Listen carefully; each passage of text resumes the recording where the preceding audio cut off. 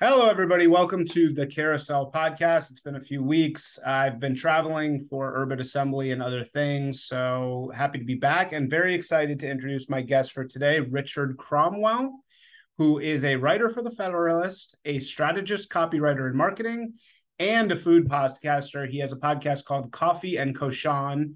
What's your Twitter handle? It's R Cromwell 4, R. the Cromwell. number 4. Right. And I'll just go ahead and so I'm the fourth. My actual first name is Joseph. And so by the time they got to me, they had to go to the middle name. So Joseph Richard. And there are a surprising number of Rich Cromwells in the world. So when I started Twitter, I couldn't get the straight one. So I had to go add the 4 at the end. So you put 4 in there. Wow. So a long line. Uh, Yes. Very interesting. And so, yeah, you and I have a ton of alignment because we are both politically aligned and we are in the world of propaganda making. Yes. And also, I love food. So, like, so much of what I want to do, and like, I think food can be propaganda in its own right. And so, I love your food podcast. I just listened to the episode about Bourdain. Um, and so I just feel like we have so much overlap. Um, so let's just like get right into it. What is your beat for the Federalist, and then what is your kind of like marketing experience? So for the Federalist, it's actually coming up on the today, tomorrow, somewhere around there. We're on the anniversary of the first article I ever published in 2013, and it started off a lot more political.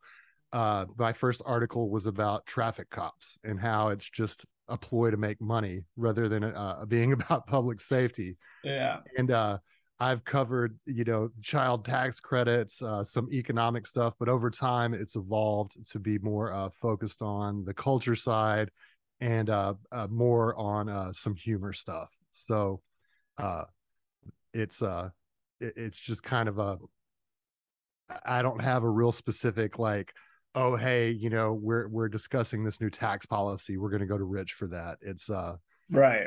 more like, hey, can you review this the final Norm Macdonald special or whatever. Yeah, and I think you have really incisive insight into culture and sort of like analogies around certain things. Like in the Bourdain episode of your most recent podcast, I thought that you just had really cool commentary on the you had a great kind of passage analyzing the final text messages between Bourdain and Argento. Asia Argento. Yeah. And you said, oh, I knew her. I got into her. I knew about her father because I studied film. And then you said that he has this thing where female characters torture each other, kind of, Yeah. right? Yeah. That And was his yeah, thing. yeah. And so yeah, it certainly seems like as I said on the other my podcast, don't want to get us into any liability or Yeah. libel here, but it certainly seems like she acted out some of her father's characters in her relationship, not just with Bourdain, but she has just an interesting approach to relationships. And she didn't have a good upbringing, not to Yeah. blame everything on nurture, but Right. her Yeah. father would read these scripts for his horror slasher movies to her as bedtime stories when she was a little kid. And she said Yeah. that the reason she got into acting was that was the only way to get his attention. He was more a director. He was the director, not a father. Yeah. No, I just think that somebody coming from the right, as I think we can say we both are Yeah. now, having that type of cultural insight is so rare. I mean, it's because we're so used to the right wing being grillers, right? It's the Yeah. grill class. So, you having knowledge about early Argento films and being able to put that through the lens of what's happening with them too, I think it was just so refreshing because I've had those same thoughts about what happened with Bourdain in the end of his life. And um, you can't really make those critiques in the mainstream because it's too, he was basically destroyed by a woman, right? I mean, Right. he destroyed himself for sure. Yes. He let it happen, and I think he was like acting out his own play, which you kind of say. But still, being able to see with that level of cultural analysis from our perspective, this is exactly why we're doing what we're doing, because that's the type of lens we need to see this stuff through. And it's just great that you're doing it. So, Yeah, I think there's been a tendency to just retreat from culture on the yeah, right. It yes, was yes. something we gave up on a lot, and you've got to engage with it. You can't really create your own alternate culture. We've got to become the new counterculture, but in order to be the new counterculture, we have to be able to know what we're talking about. We have to hit it head on instead of trying to create some parallel world, which I would love it. I've watched some right wing, explicitly right wing movies and things like that, and it, we have a tendency to try to bash each other on the head. There was a movie I watched a year or so ago, and I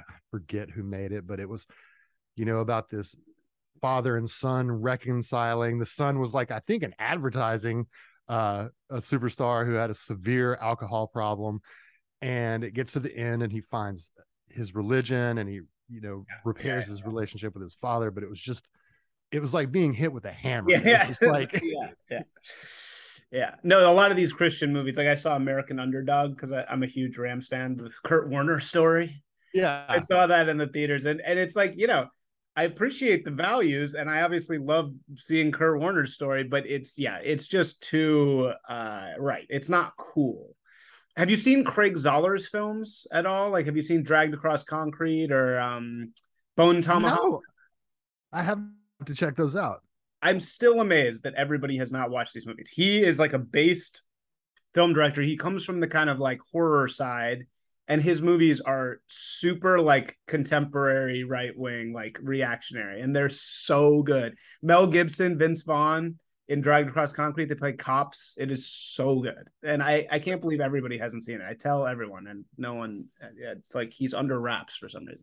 Yeah, I have to check those out. Especially, I mean, Mel Gibson and Vince Vaughn. I know. It's insane. But no, I think you're totally right in general that we need to wade more into culture than we are. So you said something that I actually want to ask you about. You said that we need to be the counterculture. Do you think that the right formerly was the mainstream culture and then we haven't been, or like what do you think?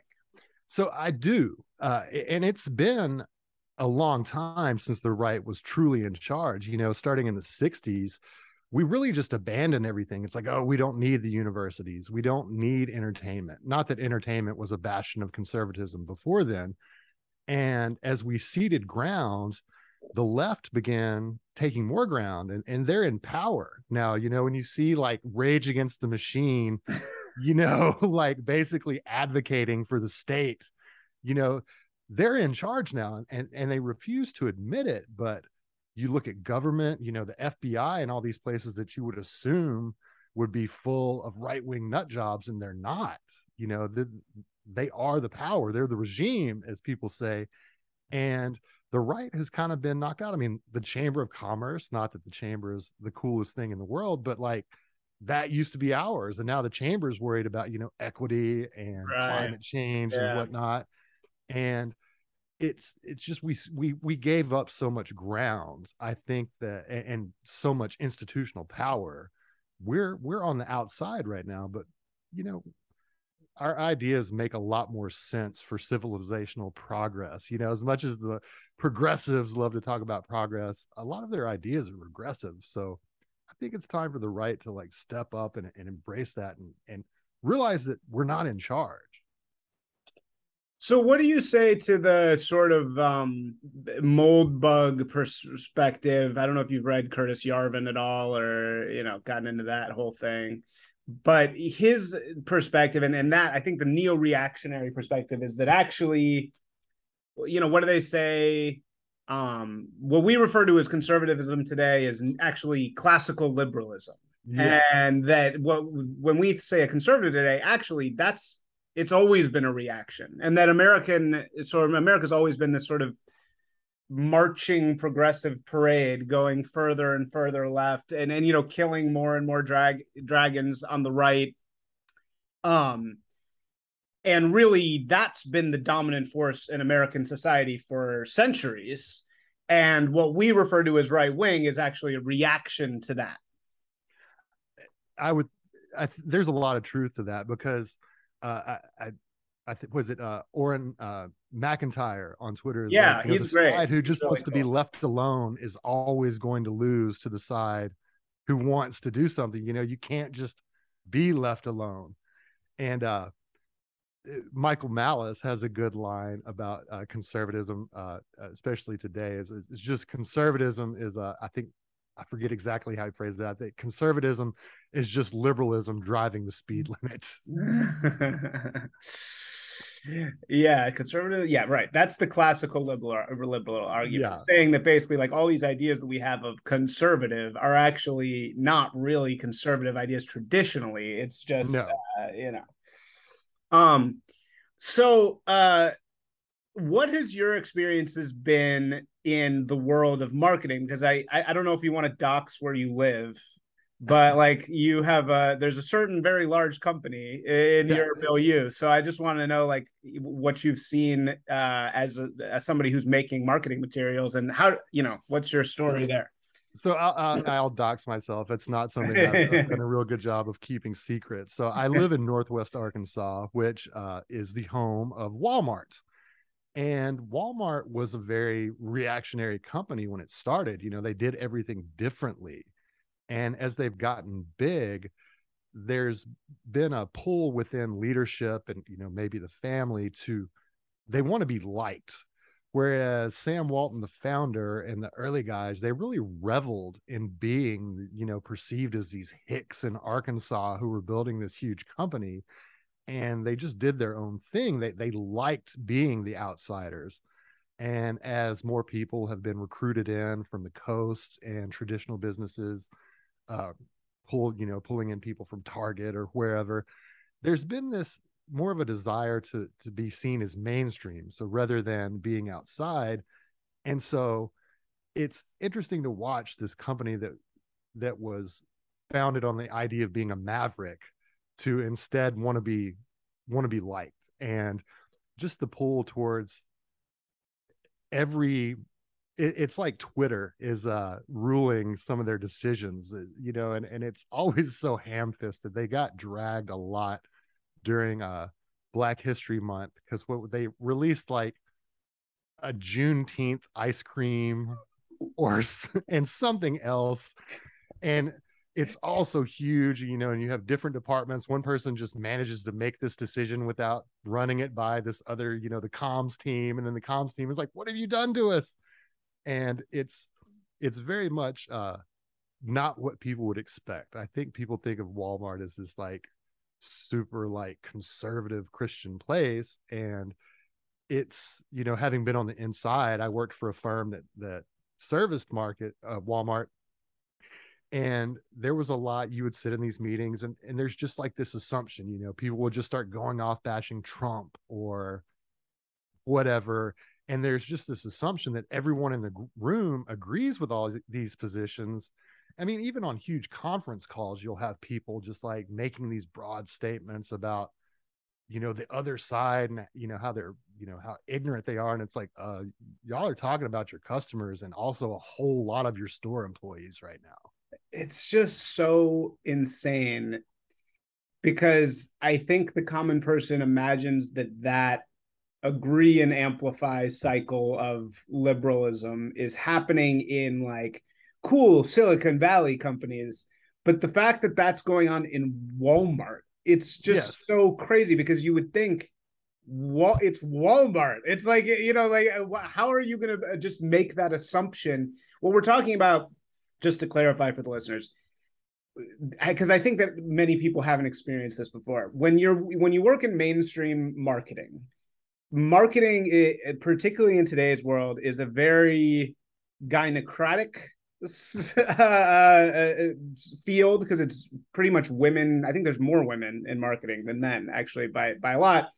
And it's also a field where everybody's extremely liberal. And so, because I don't really know why that is. I guess it's because it's kind of like a do nothing fulfilled. You know what I mean? It's like anybody Yeah, can do it. It's a soft skill, right? It's soft. You don't actually have to be actually good at anything, to do it. right.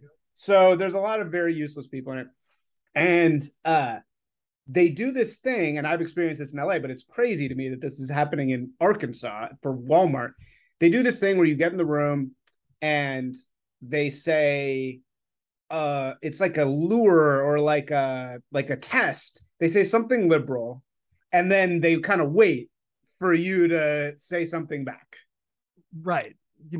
Oh yes, yes, you're right. And not only are you right, you're underselling it. The agree and amplify. You gotta like, and it hasn't gotten to the point in Arkansas at Walmart where you're gonna get cast out if you don't agree and amplify.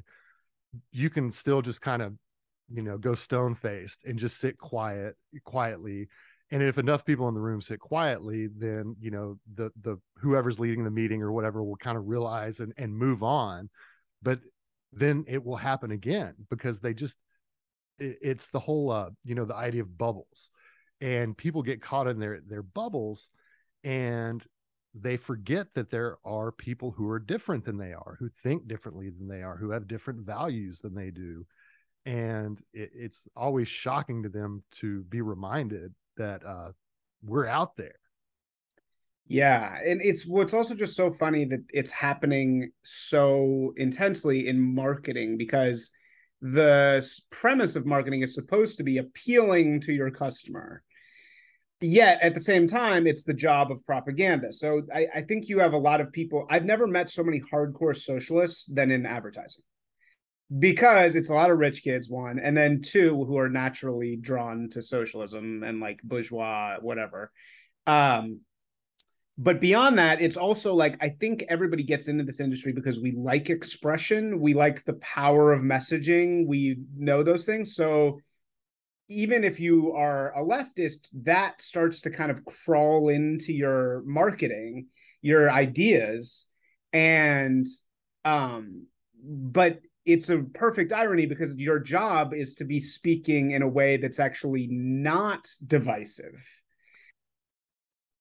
And it's I think that comes back to the whole like agree and amplify. And you had a great, I think it might have been your actual first Substack piece, the one where you're talking about how like the Nike swoosh wasn't made, in this focus group or whatever. It was just kind of like, oh crap, we need a logo, and this is the best one.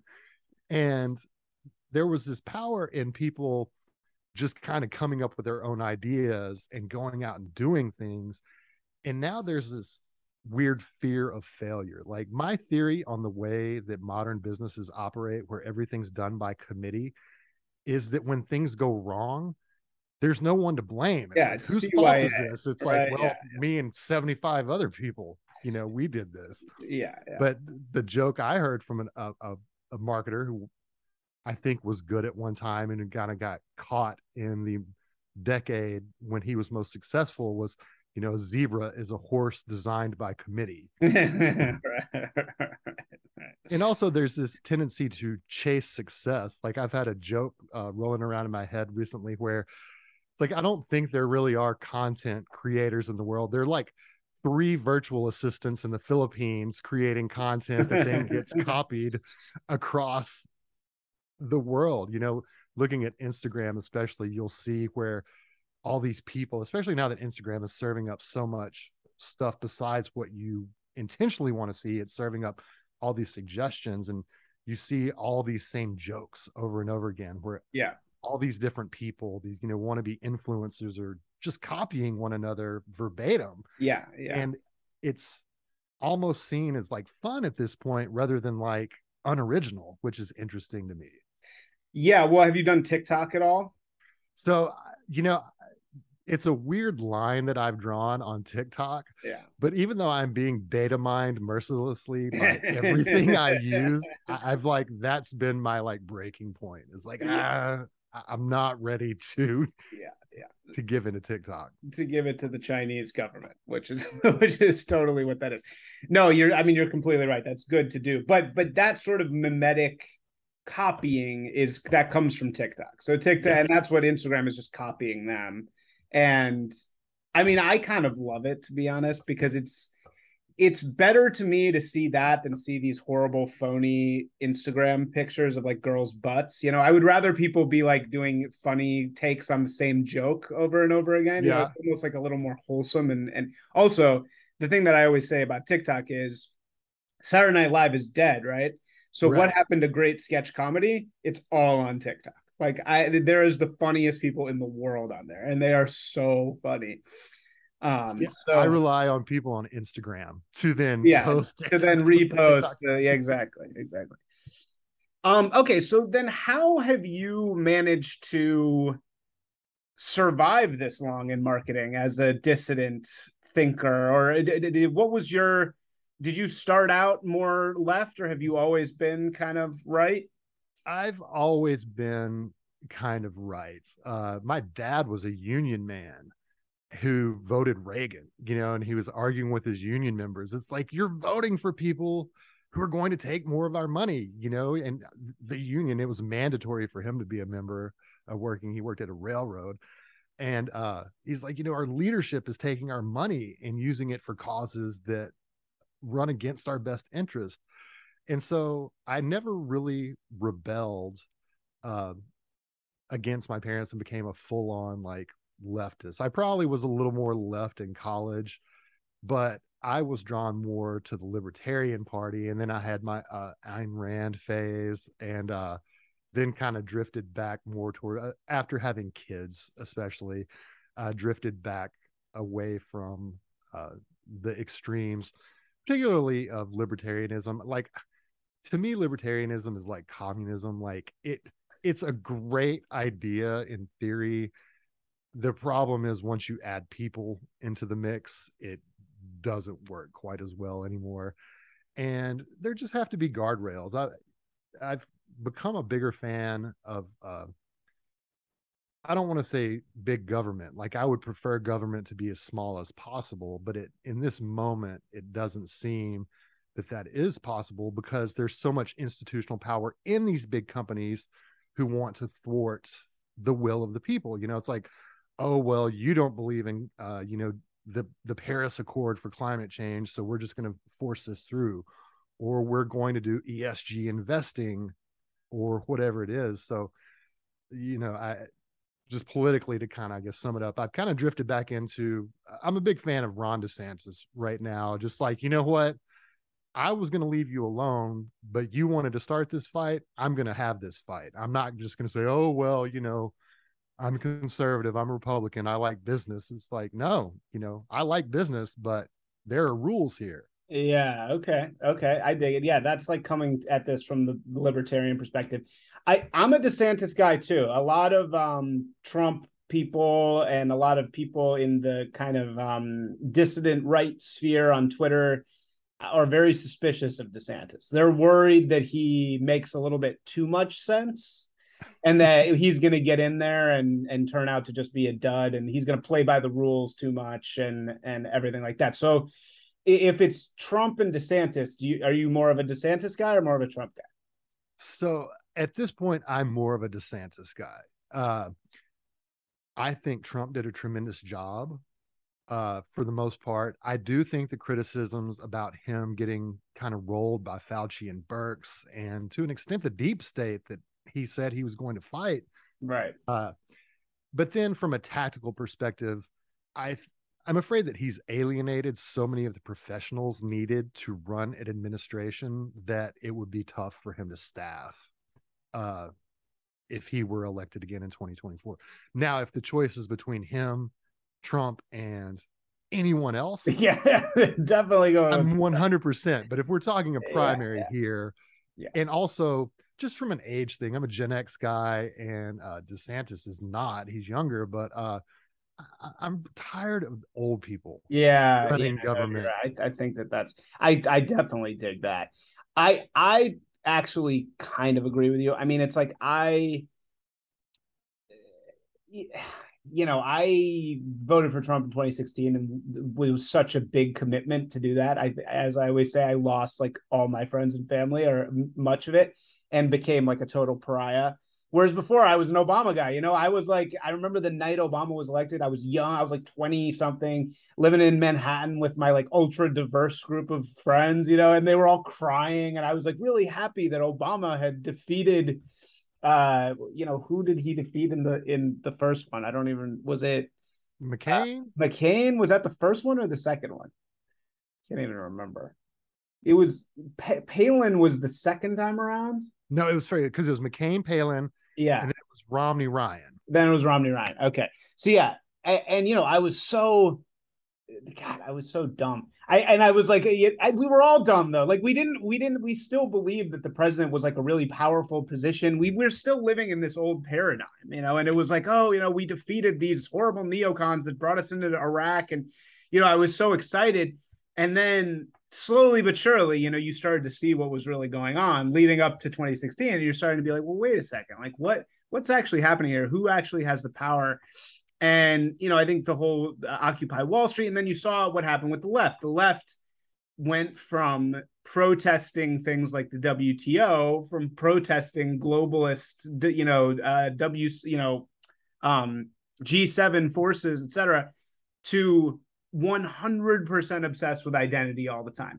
And Yeah. that happened right after Occupy Wall Street. And it was almost like, oh, they figured out the perfect way to just kill that entire thing, and they did it and it worked. So then I started to, then of course you get red pilled. I started reading Moldbug and stuff and seeing this from a very different perspective and just understanding that really I was a right-wing person all along. And then I voted for Trump and completely, I had traveled throughout the Rust Belt for a Vice story that never got published right before Trump. And I could see that something was going to happen because it was all destroyed and everything. And I really went for Trump. And it's like, I feel like I kind of like abandoning Trump now feels like wrong. But in my heart of hearts, I actually really agree with you. Like, I think that DeSantis is a much better choice. And he's young, he's an operator, he's got the relationships. And so many of our opposition are voting emotionally. He Yes. doesn't emotionally trigger people, which is actually a huge benefit because then it's like they're not just like blind raging so much, I think, which I think helps us actually. Yeah, and Youngkin in Virginia to an Yeah. extent, although he's following the playbook, and none of these things would be possible without Trump. And Yeah. on our side, there can be an emotional attachment to Trump. Right. You talked Right. about feeling like you're abandoning him, and it's like, Yeah. no, like we can be thankful for everything he did, but we can't have a movement wrapped around one. What is he, 78 Yeah. now? Like year old man. Like we've got to be thankful and see those ideas, tweaked and put into practice by other people and elsewhere. Yeah. Otherwise, we risk going back to kind of the status quo that we had before that got us to where we are now. Yeah. Right. Right. I mean, I think the concern, the worry is that, yeah, DeSantis is just too rational, and it's like Yeah. he's not gonna be able to do the base, the stuff that really needs to be done. And I think, but I don't agree with that. I mean, from what I see, I think he's totally our guy, and I'm definitely. How about a Trump? How about a DeSantis Trump? And then he could just tweet all day. Doesn't actually have to do anything. Trump, Yeah. yeah. And he might be coming back, with the Musk Twitter deal back. From Yeah. what I understand, the whole reason that Twitter is now balking is they want to make sure that he's got the debt financing available to go through with the purchase. But Trump gets reinstated, you know, I do not believe his pledge to stay gone from Twitter. Yeah.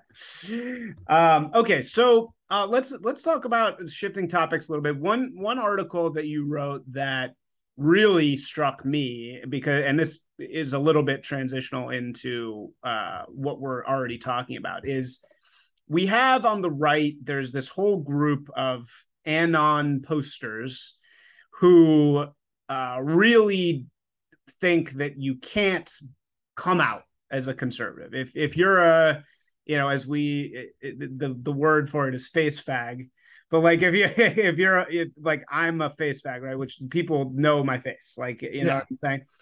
But that's actually frowned upon by certain people because they view us as like more normie, like we can't really say what we mean, we can't really, all this stuff. But you had an article that immediately struck me called "Why You Should Out Yourself as a Conservative," and you have this great moment in here, and I just want to read it, um, where you're out at dinner with people and you say, while we'd interacted a handful of times, we'd never hung out as adults. It had always been as parents, which meant our impromptu gathering involved normal getting to know you pleasantries. When it was my turn to answer the question about what I do, I thought for a moment and admitted I'm currently between things when it comes to daytime employment, adding, plus, I'm publicly a right-wing nut job, which likely doesn't help me in the current climate. Nor was I canceled, or sorry. Um, so they don't say anything bad, and you say I wasn't canceled. Instead, it was this: if I'd just given the secret handshake, I'd spoken the password, I'd unlocked the message with my little orphan Annie decoder ring. Turns out, despite assumptions, and we all know the thing about assumptions, we were in the trust tree, able to speak freely, and we did until we returned to the facility just in time to retrieve our kids. So this is a moment that I go through all the time. I was just in Chicago. I went through this exact same thing with my cousin's friends who are all like these lawyers, and you just expect, you can't say anything about it, but then you drop a little line, and then it turns out, oh yeah, we're on the same page. And so there's this, coming from the corporate world, and we've spoken before, and you mentioned, that they agree and amplify, and there's this assumption on our part that we're surrounded by hostile forces, and I think we need to get over that fear and realize that, especially now, what we're talking about is not radical. Like saying, like, hey, I don't, want a dude in the locker room with my daughters. Hey, I don't think that, my kid should have to wear a mask for a virus that she's not really at risk from. And, or we need to stop spending money, or whatever the Yeah, case may yeah. be. Like the other side, or even though I mentioned earlier the counterculture thing, I mean, it's almost like we are a counterculture for normal thought, but we're so inundated with these messages, whether it's advertising campaigns. Adidas had a huge one 6 months or so ago with the trans athlete. I think it aired during the Super Bowl, actually. And we see this stuff, and we assume that we're on the outside, and probably especially you being, in California, or when you're visiting people in Chicago, but we're not. Like, there are a lot of people who are over it. They're like, it's one thing when it was Obama, first black president, Yeah, right. and like he said the quiet part out loud about gay marriage, or what his feelings on gay marriage. That was one thing. That wasn't as much of a seismic shift as where we've gotten to. The whole slippery slope fallacy has been proven to not be a fallacy. It's not a slippery slope. It's like an oiled up bobsled jump, and we're going down it at breakneck speed, and people are tired of it. And we have to come out, and to your point, we do have to show our faces. And I respect people who want anonymity and who are concerned, but the issue with that is the more that we hide behind, avatars or whatever, the fewer people who are willing to join us. Whereas when they see you at, as another parent at soccer practice, or going to church or whatever, well, I guess church isn't the best example, although churches have gotten pretty crazy too. Yeah. You got to say what you said about that after this, but yeah. It's important to let people know that we're not alone, and so while anonymity does very much serve a purpose, look at the founding of America. You had a bunch of shit posters sending out pamphlets under pseudonyms. So I respect it, but I just think it's time for us to not be afraid, because you can't cancel everyone. Wait, is that true about founding father? Like, who was Anon posting in those days? I'm riffing on something I got from was it Antonio Garcia Martinez? Oh. Who was it? I'm gonna have to look at, but like the Federalist Papers and things like that. Yeah. Or what name did they? Uh, so that was Hamilton, and yeah, so Hamilton, uh, John Jay, James Madison, Publius. So they shared. So they all shared so they weren't really shit posting, Yeah. uh Oh, but it's more fun to say it that way. But yeah. Enlightenment shit posting. So, but they were not. What was Publius? so that was the group handle. So the Federalist Papers, they didn't use their real name because this was kind of a radical thought at the time, ahead of the revolution. And so or not ahead, but they had so they published the papers, the newsletters, the pamphlets that they passed out under this name of Publius instead of using their real name. But then obviously they came out of the shadows at some point. Yeah, right. Okay. So they were anonymous, right? And then but then eventually they came out. Yeah. Um to me it's funny because I've always struggled with this, yeah, and it's trying to hide yourself and hide your career, and how much do you get into this? I think the way that they really control you is by saying, "Oh, well, just don't talk about it, just don't talk about politics." It's why would you bring it up? Why nobody wants to talk about this anyway. Since I've like abandoned that and just been like, I'm out, like I'm out, as you said, come out as a conservative. Like I'm totally out now. I'm like not before I kind of had layers of hiding. I'm just so much happier. And the people that I'm interacting with on a daily basis, it's like I feel like the way that we deal with friendship in today's world, I'm thinking about this a lot, is we have this notion that like you're supposed to have this group of friends that are just agnostic of politics, that these are your close friends and you're just supposed to like watch football and have beers and stuff. And I have those people, right? And it's not that I don't like that, but I do find that the more I limit people who are woke or who aren't aligned with what we're doing in my life, the happier I am. The more I come out as like really believing what I believe, the better off I seem to be, and the more purposeful I feel. Yes. And I agree with you. It's important to have, my best bud is a Democratic Yeah, voter. sure. But at the same time, he's not super dedicated, especially to the modern incarnation. And also, this is where you'll find alignment with other people.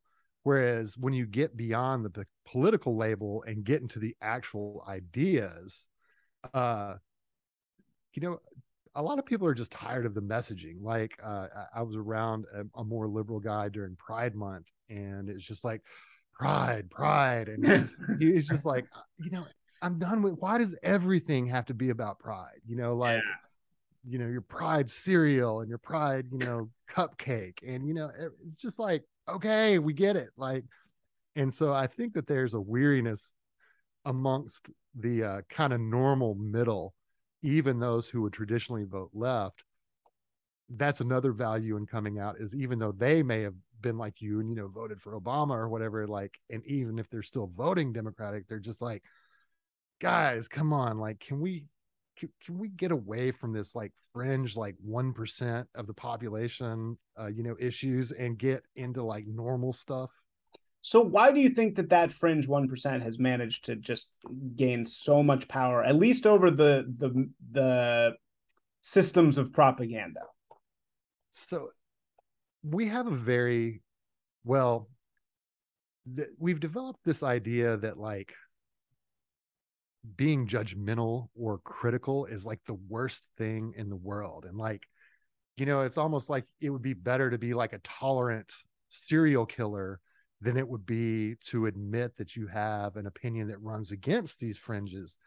And our side, especially, we get caught up in being polite, even though, we could be getting hit in the face and we don't want to hit back. And also, I think there's a lot of just, people chasing one another with this desire to outdo, to show your tolerance. Like, And I do not think that tolerance is as important. And now I do think that normal tolerance in normal times, but tolerance of like insanity, no. Like, people who have no knowledge of religion love to bring up Jesus. And, Jesus hung out with prostitutes. Well, yeah, but he didn't say keep doing it. He said, he was like, hey, there's a better way. I want to help you live a better life. And when it comes to this whole notion of tolerance that's infected everything, and I think really comes up in the marketing world, it that you can show people love and compassion, but still, say, hey, you need to change some things about what you're doing. There's a great quote in like Kabbalistic Judaism that's don't relish in the what's allowed.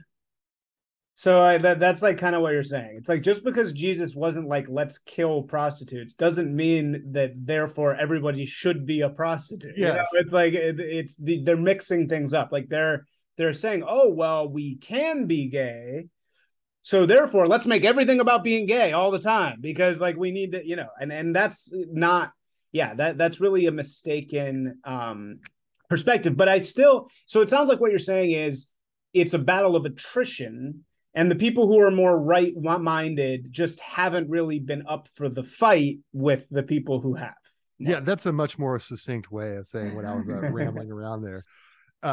That and uh, it sometimes it seems like we think if we just chill, the moment will pass. And uh, to an extent, I almost agree with that because I'm not a national divorce guy. I don't want Civil War II. Like, I'm not ready to give up on America. Uh, and the pendulum does swing, but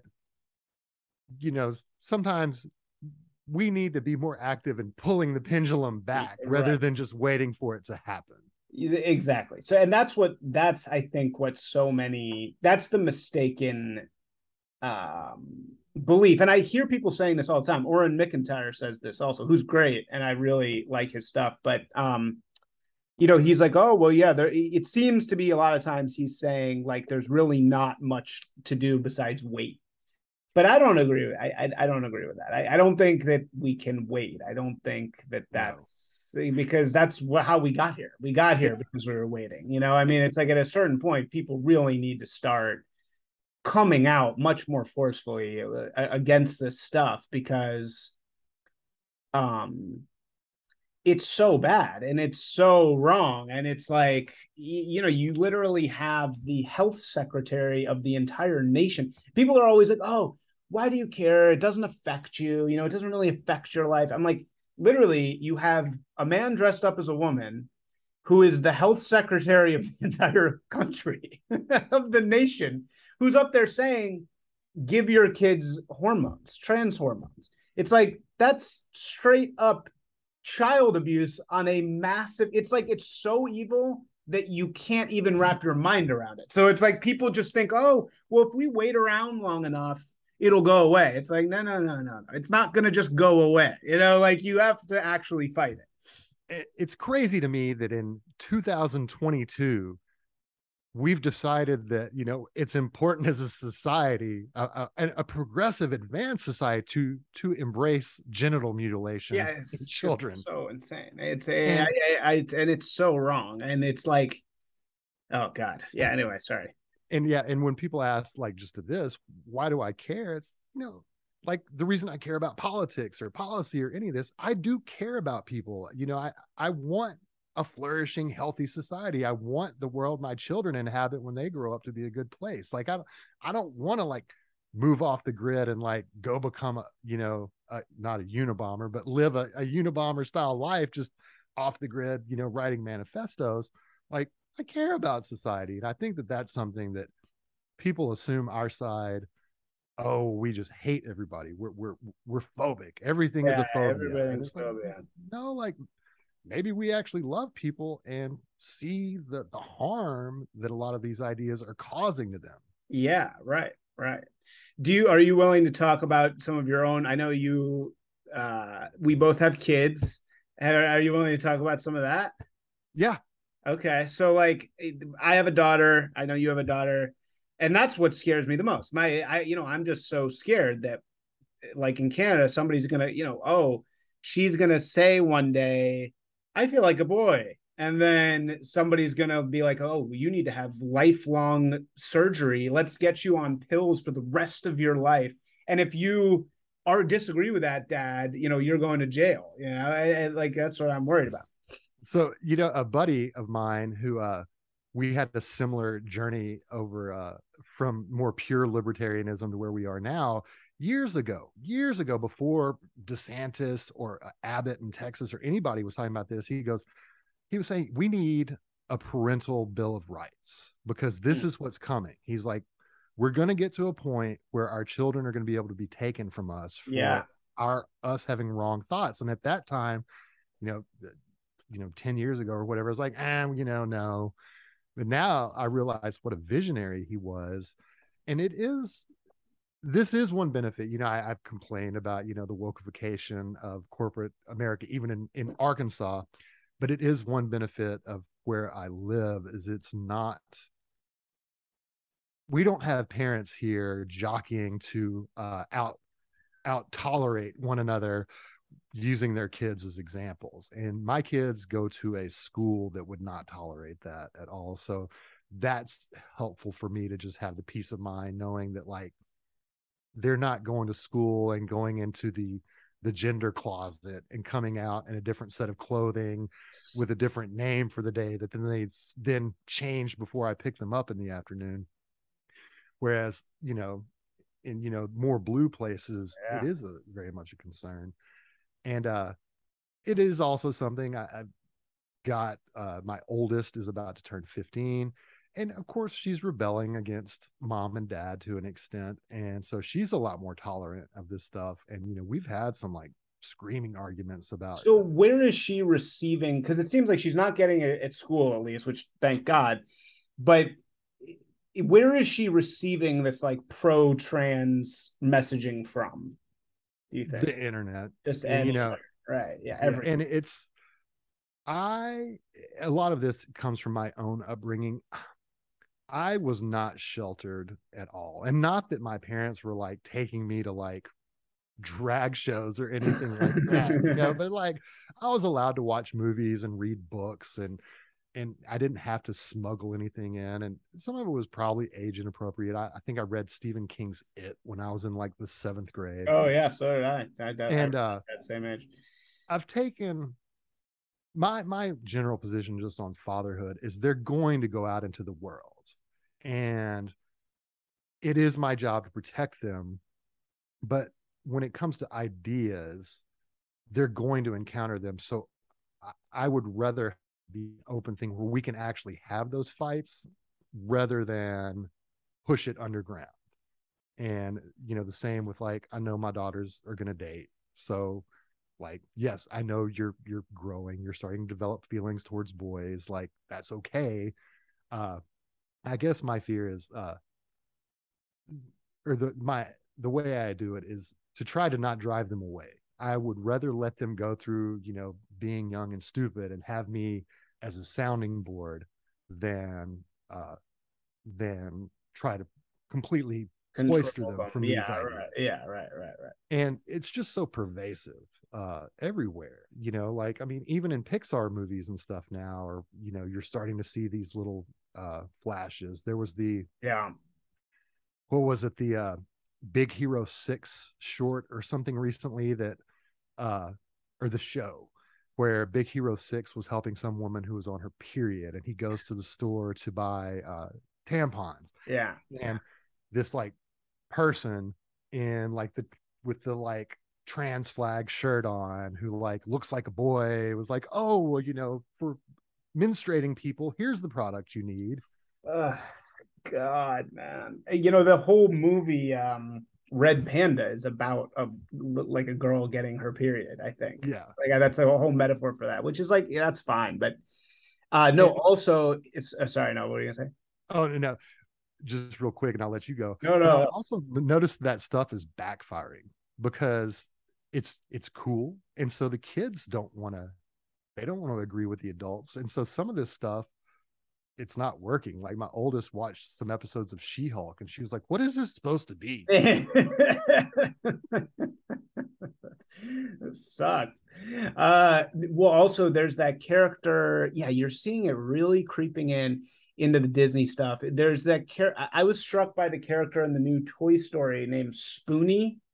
So there's a character named Spoonie in the new Toy Story 4, like, or 5 or whatever, that it's a spoon that's like barely a toy, but it's like a spoon that the little girl has kind of like put stickers on and put a pipe cleaner on, and it comes alive as a toy. And I really thought it was a tell that on the foot of Spoonie there's a rainbow. And it's like he's kind of like it's a he she, you can't really tell like what it is. And it's also like almost like it's almost a metaphor for these identities that they want to sell you. It's like you can become a real thing if you subscribe to our identity. Like we'll take you from nothing into like being real, you know, like we're making trans people real. And they're these kind of like broken toys, but with us, you know, if you join the globalist regime, we can transform you into a real thing. So you do see it coming in there. Yeah, definitely. And so that's, you know, uh and my kid, she has TikTok, so I'm sure that, but it's there, we do have a lot of policies around electronics where, you know, like complete, just don't expect privacy. Like, Yeah. so even though I said I'm not a big gatekeeper, it's different now because you don't have to go to the library or, you know, borrow a copy of a book or whatever, you know, find somebody's like uh parents' password to the Yeah. satellite dish or whatever. Like, Like we had to do, right? So how do you argue against this stuff? That because this is just such a like triggering fear that I think so many of us have, which is like, you know, what is more scary than you wanting to raise your kids in a certain way and this evil regime like having access to their brain and you know selling them these horrible ideas that are so damaging, and you're like helpless to stop it, you know, it's just such a so how do you press against, how do you propagandize against these things that they're receiving? you know, it's funny that I think some of the best defense is using their own language. Like my favorite, you know, two-word phrase is you know, her penis.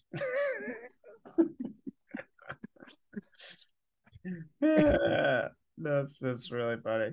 And you know, it's just so absurd on so many levels. And people know it's absurd, but because we want to be polite, we want to be tolerant, we you know, we agree and amplify, or we just quietly nod our heads, but like it's just obvious.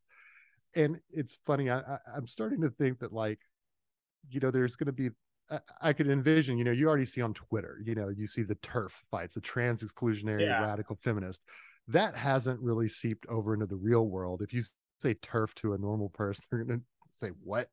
But I think there's a possibility of weird alignments moving forward, which I think is something that Trump did a good job of finding these different people to bring together.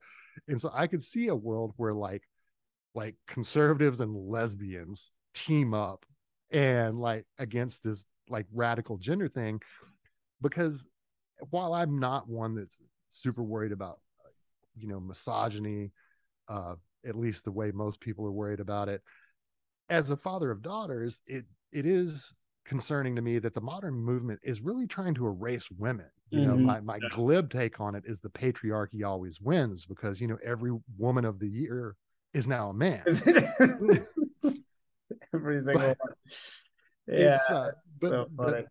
like So this whole why did thing. they do that though? Wait, like where is this coming from? Even it's the reason it's so effective is it's so bewildering. Like, where do they get this shit from, and why are they putting it forward? Like, who is doing this to us?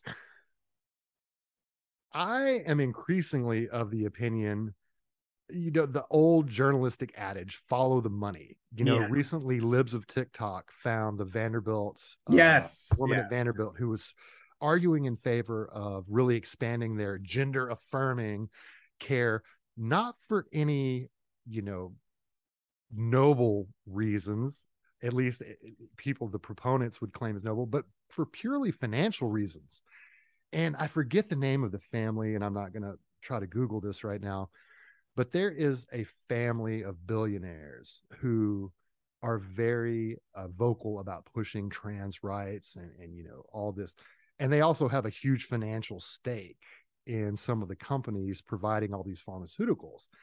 And you know it's not just a surgery, it's not just a pill, it's you become a It's a lifelong lifetime patient. patient. Yeah, it's a dependent identity. This is I've written a little bit about this. It's a all the and I think following the money, you're exactly right. It's like if you take each one of these issues to its core, you'll see that there's like a large amount of money to be made by or it's freeing people from their funds. It's if they find ways to make you a subscriber to this ideology. Which is something you've written a lot about. Right.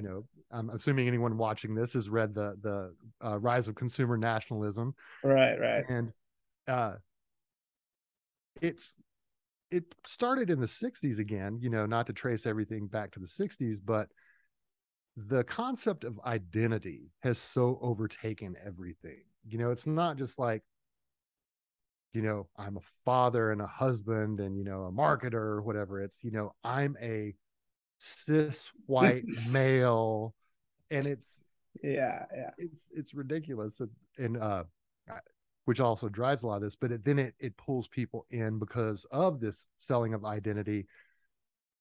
We're trying to find these virtual tribes rather than Yeah. just going out in our neighborhood and like talking to the people who actually live around us. Yeah, yeah, yeah. No, I think you're totally right. I mean, money is a huge part of it, and and I think that that's a big explanation for so much of the woke marketing too. It's like the customer is not the customer that it used to be. It used to be you sell widget to guy, and that Yeah. was it. Like that was your job.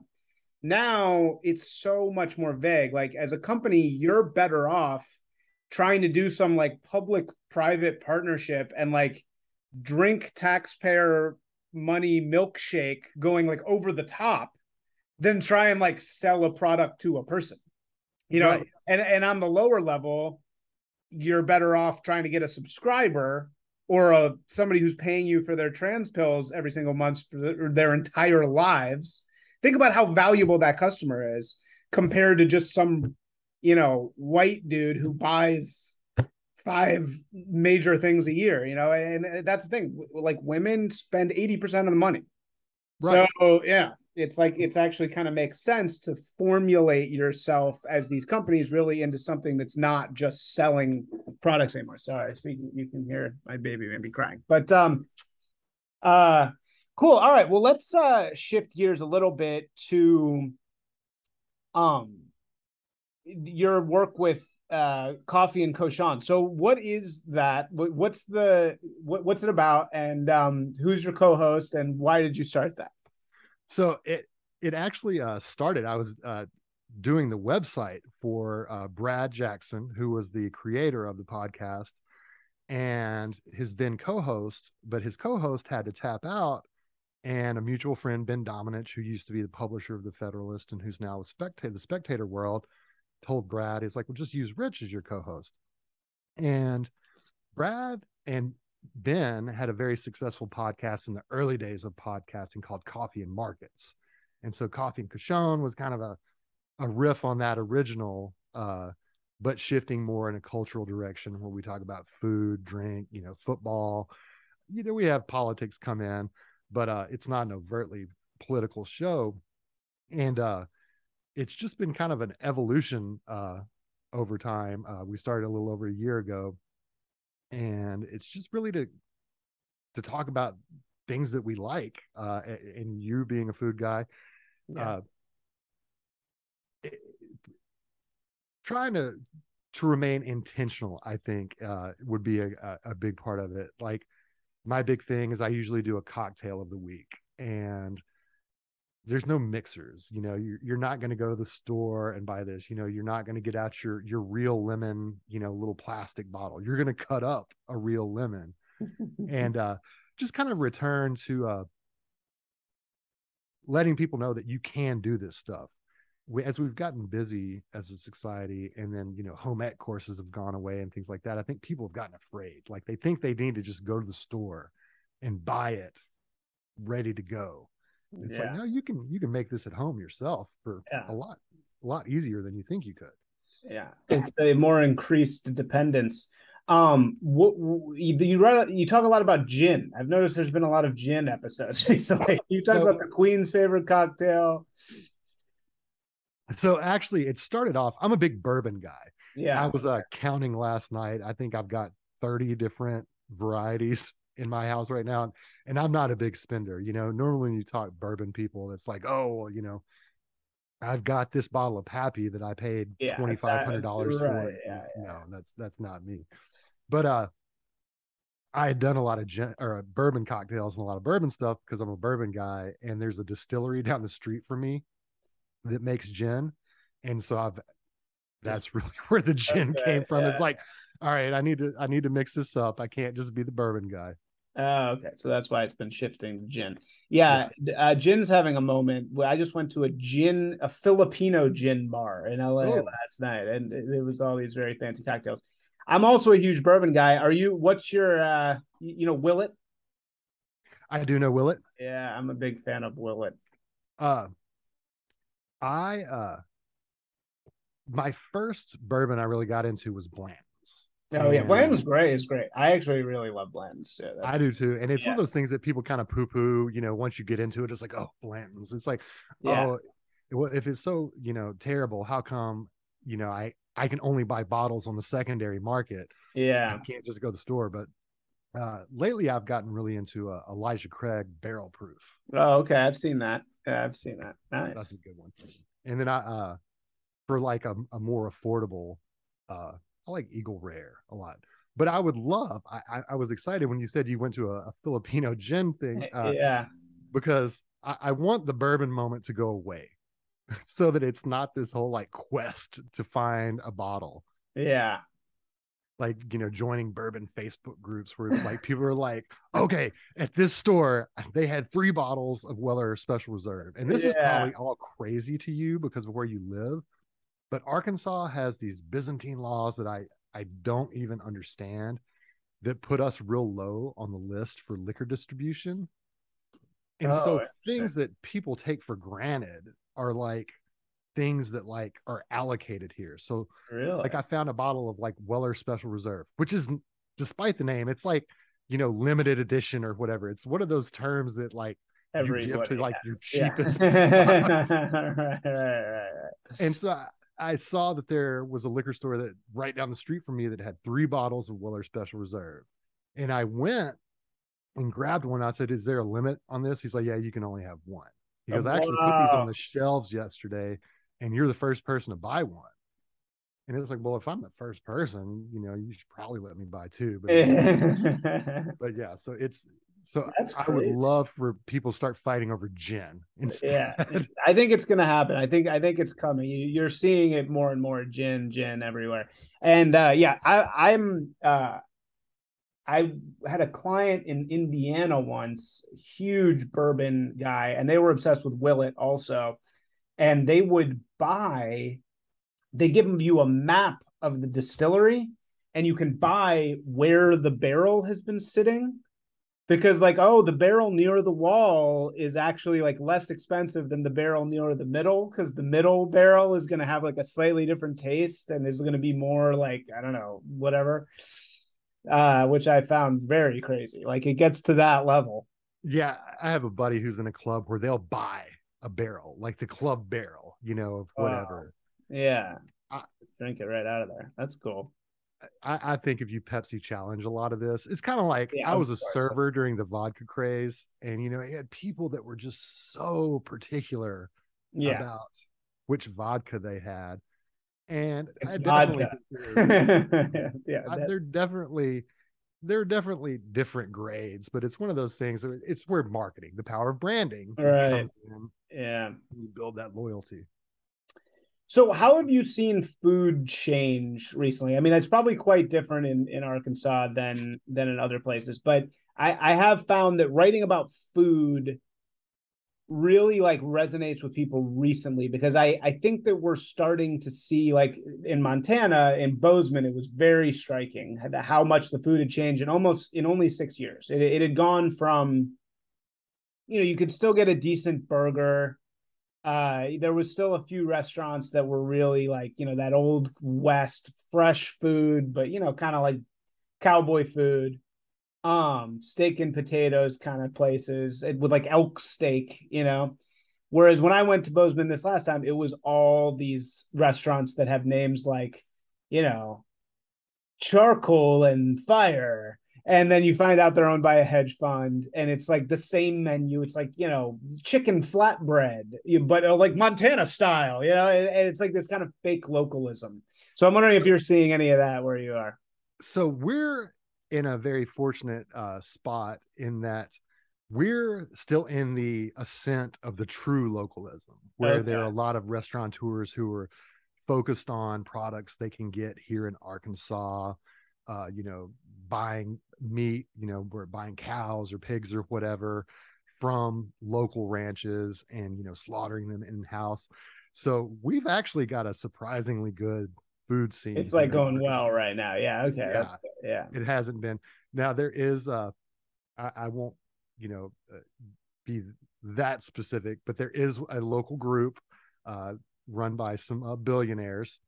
So you probably guess, what their last name is, and they do fund a lot of their group has a lot of restaurants that really does focus on quality. But I think that one of the two who's involved in the money has bad taste because all their restaurants kind of end up being the same, where it's like, okay, I know the burger is going to be good, but anything else is Anything going to else be. sucks, right? Yeah. Right. Right. Right. Yeah.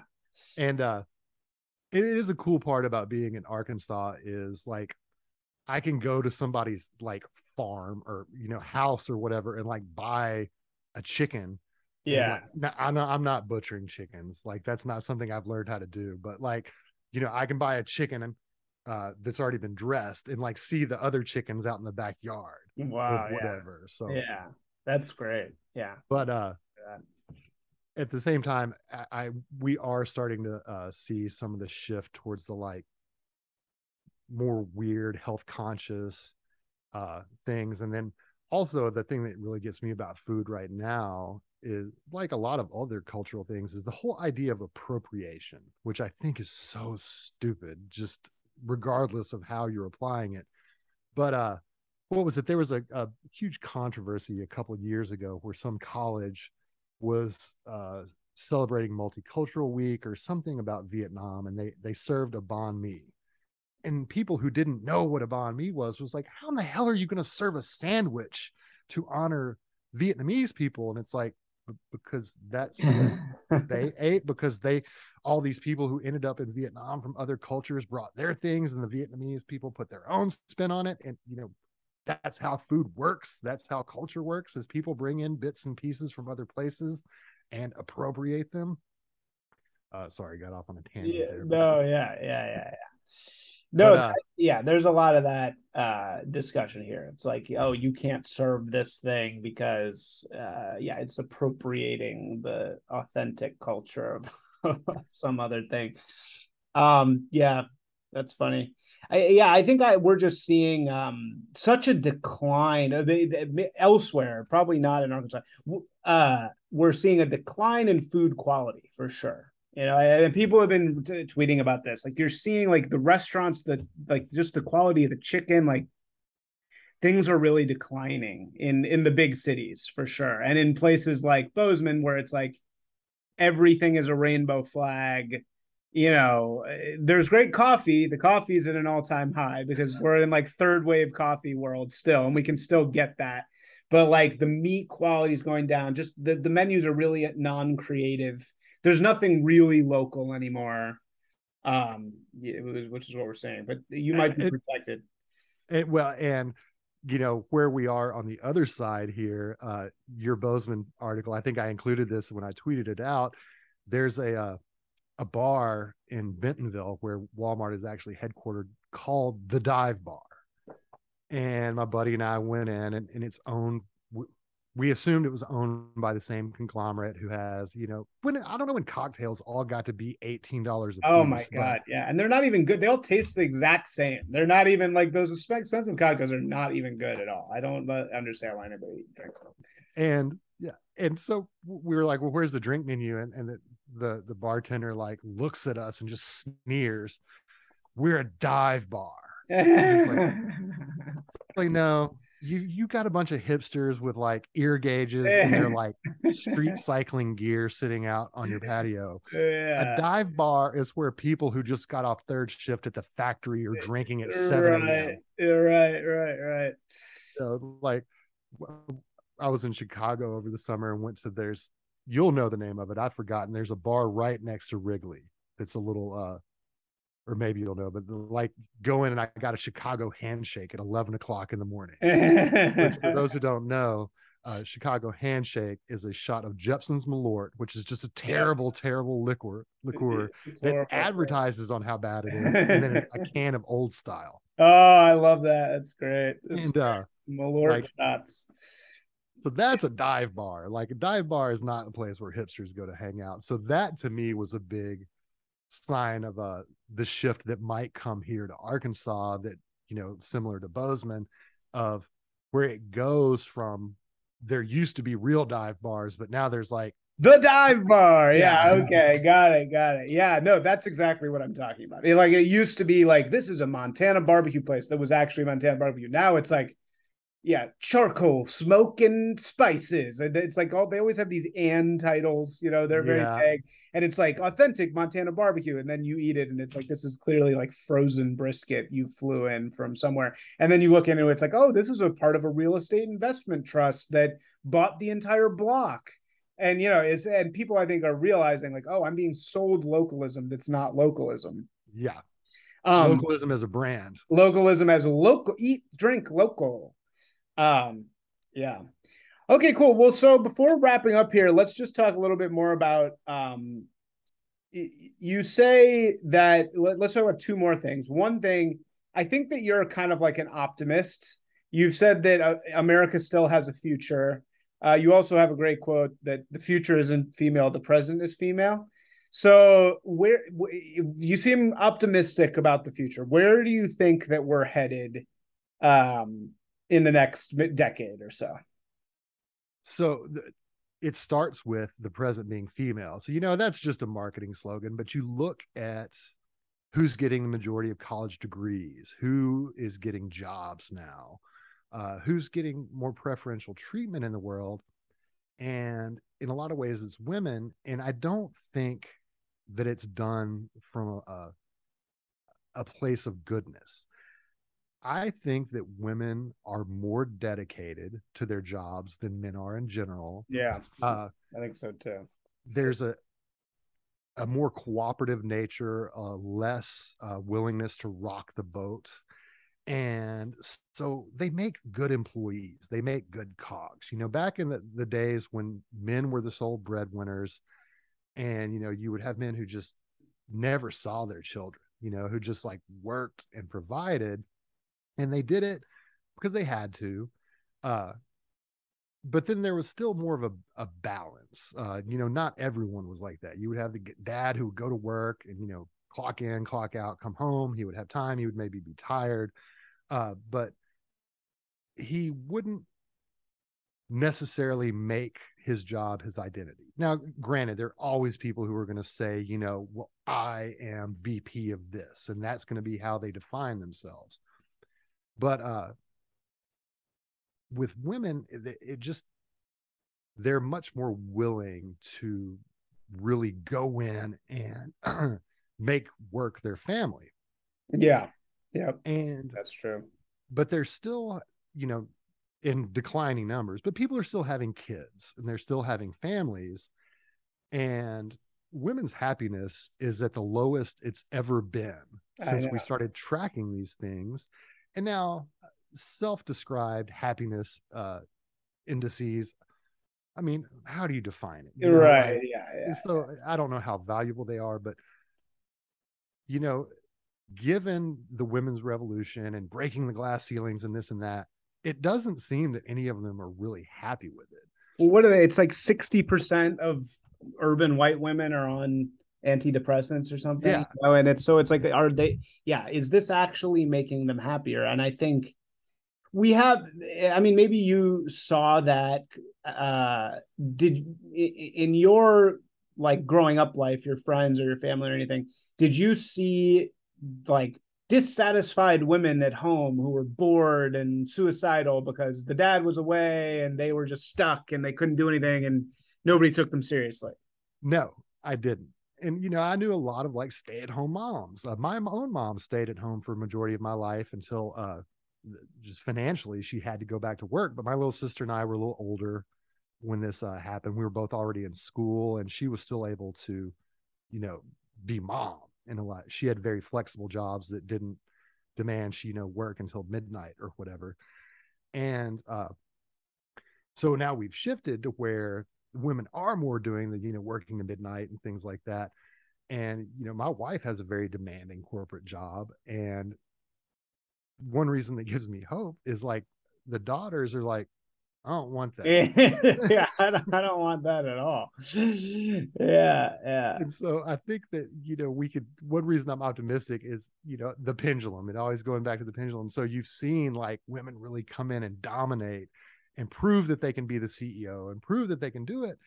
And I'm not going to, I'm not here to like be like, oh, they're all failures. And, a lot of them work hard. A lot of them are very successful. They're good at what they do. But is it what they truly want to do, or is it what someone convinced them that they Yeah, wanted to well, do? right, and they sold them just like how Bernays sold cigarettes to women as like a mark of liberty. It's like, Yes. oh, give your whole entire life to Salesforce, and they'll pay you, okay, and that'll be it. That'll be your whole life, and you're supposed, and then Salesforce then has access to twice as many workers, so they can pay everybody way cheaper, and it's like but oh, that's a big win for you that you gave. What man would be like, oh, I made it to VP at Salesforce, Yeah. like whereas a woman is supposed to feel really accomplished because they beat, they beat the patriarchy to do that. But then they get there and they're like, oh, I have a Yeah. shitty corporate job just like everybody else. This sucks. This isn't like great. It's Yeah. really shitty. Yeah. Yeah. So I hope you're right that more women are seeing that. I think in terms of America still having a future, I think, I hope it does. You see a lot of people really cynical about this and a lot of people being a little bit hyperbolic. Um, the difference though is women. Like every other society in history that has failed or survived, or almost every single other one, did not have this amount of women in positions of power. Right. Like we have more women now who, as you were saying, I think it's true that they're a little more likely to be like ideologues for a certain, they're very sensitive to group dynamics. That they don't want to be. I've worked with all women, so I've like seen this many times. They really focus a lot more on like the group dynamic than the end goal. Yes. And they view their jobs. This is obviously a generalization. Not all women are like this, but often they view their jobs, particularly in groups, as like promoting the health of the group, which is their natural instinct. It's totally fine. Whereas men view it as like, let's get the job actually done. Like, let's just Yeah. do the job. So I think that the big challenge we have right now is, and I think that this is a big problem with like trying to use rationalism to fight wokeness, is that the remedy to this is going to be different because there are so many women in these middle manager positions now in this power structure that the change is going to have to look different than it has in the past. I don't know So what it looks like, but yeah. I've got an anecdote about that. So I was in a meeting with some people from Walmart years ago, and they were trying to figure out how to sell Walmart to working moms. And they were like, well, what is the benefit that working moms get from Walmart? And I tried to apply a rational argument. I said, well, you save money, you can do all your shopping in one place, so you save time. Uh, so that's more time for your family, more spending, more money you have for summer camp or whatever, Like it's a very practical thing. And I spent an hour arguing with them about this because they were like, no, no, no, no, no. Like, what is the benefit? That's really funny. It's like, well, the things I just said, but I want to say it was one of those, as you know, people who outside of corporate America don't realize how much doesn't get done. How much is just having meetings Oh my that God. go nowhere. So insane. Well, and that's why I think maybe financial, if we do have a crash, that'll save us somewhat, because these horrible structures that are just adult daycares will have to go away, because nobody's going to pay for them anymore. But we'll see. No, that's a hilarious anecdote, and it's a perfect example of what we're talking about. It's like so many of the more centrist people are like, well, we can defeat the trans people with rational arguments. It's like, nah, there's no, you can't. It's not a rational discussion that's being had here. It's all about, yeah, virtue signaling and are you a good person, and these much more feminine views of meaning and benefit, as you're saying. And I think that looking at it that way tells you a lot about like why we're headed this way. But again, where do you see us like in 10 years, do you think? Oh, sorry. Yeah, I got away from the original No, it's question. okay. Uh, I think things are probably going to get worse before they get better. Uh, I think there are going to be some bitter fights, particularly around the trans issue. We're starting to see more and more detransitioners come out and say, why did you let this happen to me? But right now they're being painted as bigots. So it's like, it doesn't matter that they've been through this and they're, physically messed up for the rest of their lives. Like, oh, well, you're a bigot for, suggesting this wasn't the. So I think we're going to see a lot more fights in coming years around identities, particularly gender identity, sexual identity. But I think that also we're getting to a point where people are having enough to where they're going to be like, time out. We got to put a pause on this. Like, even not to keep using my oldest daughter as an example, but we had a discussion the other day about where she said, why is everything about sexuality? Why is everything about, it's like, can we just talk about other things that are more interesting about people than their sexual identity? And so I think that's, so we could also end up in a much better place. But I think that financially as a nation, that's going to bring I think we're going to have a lot of headaches there also, so the fight could go in a completely different direction. Because what is it? Social Security is supposed to really go bankrupt in 4 years, I think it is. So we could be having a discussion about, what barter system Right. we're going to use. But I, I, I do think that we're going to also see more normalcy, as we've seen in recent elections. One positive of COVID was that parents saw what was happening in schools and things like that. And so they're starting to push back and take more active role. So I don't know. I guess I could see it either. We could either be in a much more bitter fight in 10 years, or where I would like to see, what I'm hopeful for is that we've reverted back to having more realistic discussions about things that actually matter to the majority of people, rather than letting 1, 2, 3% of society dictate the direction. Yeah, I know I think it's kind of actually reversed. I think we're going to get better in the short run, because I think that there's like kind of two enemies here. Like enemy number one is this group of the managerial class of communists, basically, bio-Leninists, whatever you would call them, and they just got to get out. We just have to get them out, and once they get out, things will get better for a time, but then we're going to have to tangle with.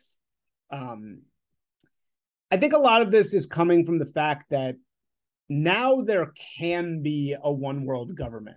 Like, you could do it now because of the internet, right? So when you can do something, a vacuum opens up.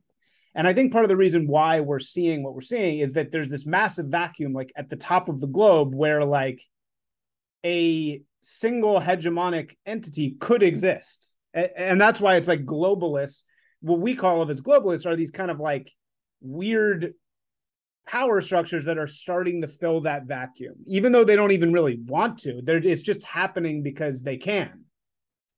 And so that's why you have this weird stuff of like the World Economic Fund guy, with Klaus Schwab. You have this Yeah, who of course dresses like a supervillain just to yeah, completely right. play the part. Right. So I think you have this happening, but it's not actually super intentional. It's like I think it's actually more of the fact it's sort of disorganized and nobody really is.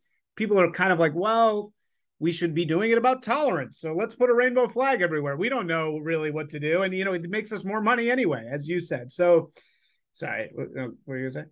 Oh no, I was going to just agree with you. Yeah. I was going to Yeah. agree and amplify. I think that that's what we're seeing with big business. It's not necessarily that big businesses want to become like a secondary government that's pushing through, but they they have these same goals they share with leaders around the world, and they're like, well, if nobody's going to do it, then I guess we should. I guess we should do it. And like we have this kind of vague ideology of like tolerance, and it's very utilitarian. It's like, well, we're maximizing the good. It's like that Yes. that hilarious cartoon of like the white kid who's like, my bike was stolen and I was hurt, but I realized the guy who stole it needed it more than me. So actually, the world is better off, and I'm happy. It's these horrible utilitarian rationalist arguments that just rob humanity of any of the natural like feelings that we have, which is much more evil. But they just don't have any other ideology, really, and Yeah. so that this is just kind of what they default to.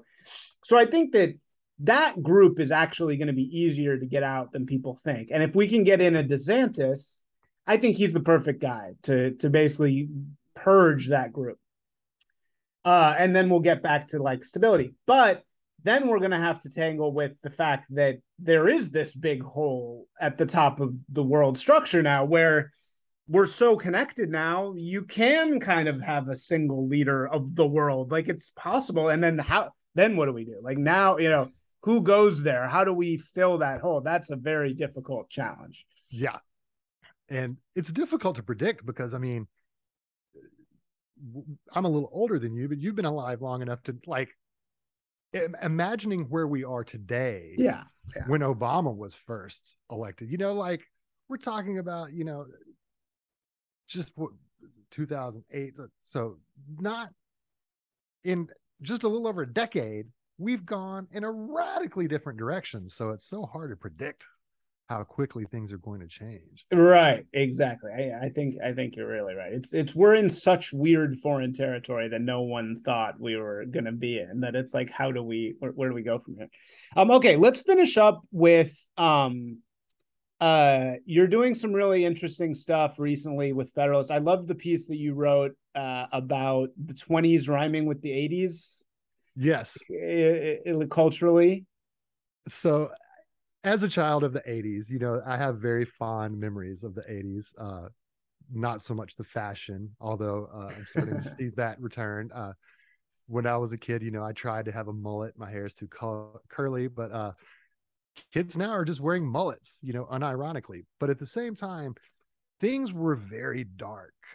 Gas prices were climbing. There were energy shortages, the threat of nuclear war. And we came from that into something much better with the election of Reagan. And we did have the benefit of coming out of the 70s and into the 80s with Jimmy Carter, who Joe Biden has done his best to burnish Carter's history by coming in and just like, oh, you were bad? Just wait. I'm going to do a much worse job and clean this up for you. But the moment where it kind of struck me was the success of Top Gun Maverick. Yeah, yeah, yeah. And it was a very pro America movie where, it's just unbelievable. This team goes in, defeats the unnamed bad guys. Yeah, the unnamed. When of course they couldn't have it be a real country. It had to just be this like vague country. Now, of course, the unit that Tom Cruise put together was appropriately diverse. Yeah, like the female Latina. yeah. But And despite critics just panning it, it was a huge box office success. It's still in theaters right now. I went to see Bros the other night for a review I really hope this review comes out so I didn't spend money and time on this terrible movie uh, for just to watch it. But to Yeah. contrast the two, so Bros is bad. Like the review I wrote, just kind of as a straight review, I didn't get into how repellent Billy Eichner, the star, is or Yeah. anything. But it's supposed to be a comedy, and rom-coms are not known for being hilarious. But it really failed as a comedy, and it's failing at the box office. And so critics, Rotten Tomatoes, are just like, Bros is the greatest movie. Rolling Stone added it to its greatest comedies of the 21st Oh, century within days. so You fake. know, all the like Seth Meyers, Jimmy Kimmel, all those people are like, oh, Bros is great. You got to see it. Yeah. No, it's not great. Yeah. It's terrible. It's just fake. Yeah. All fake propaganda saying that. Yeah.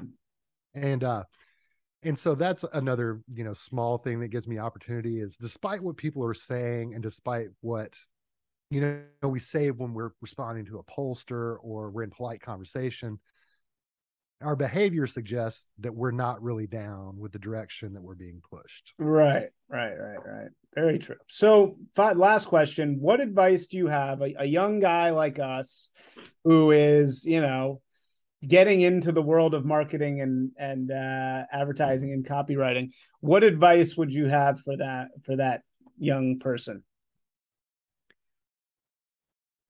Don't be afraid to articulate your ideas. Don't be afraid to argue. Don't be afraid to like push for things that you know are going to work.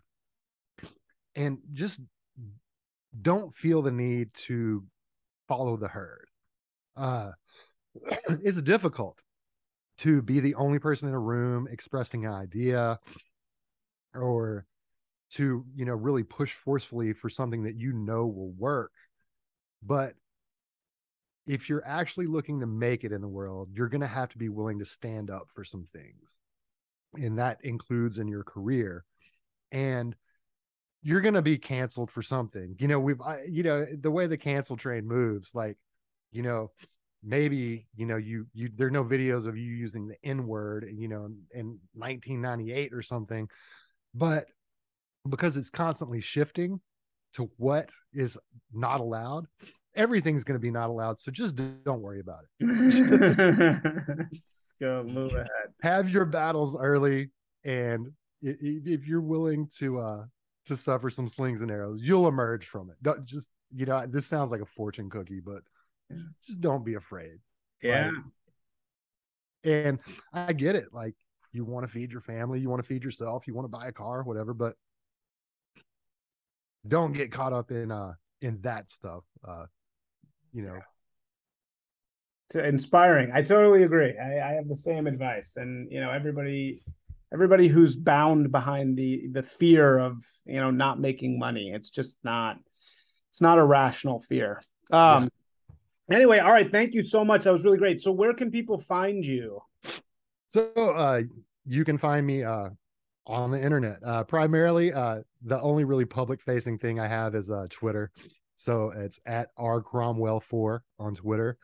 You can find us at coffeeandcashone.com. You can find me at the Federalist. I've been writing for Spectator World some too.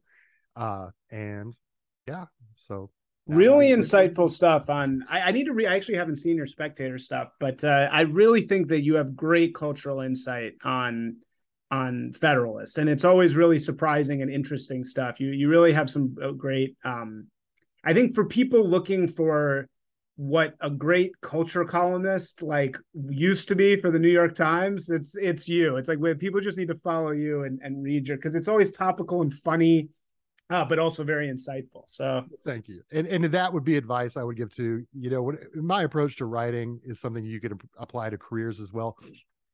Don't be afraid to start off with a position you completely disagree with and try to convince yourself, because that will often help you hone your arguments or maybe even change your arguments a little bit.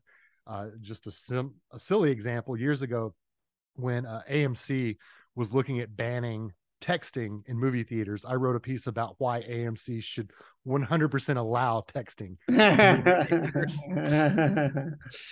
That's a good idea. Okay, thank you so much, man. Really appreciate you coming on. Hey, thanks, Isaac. All right.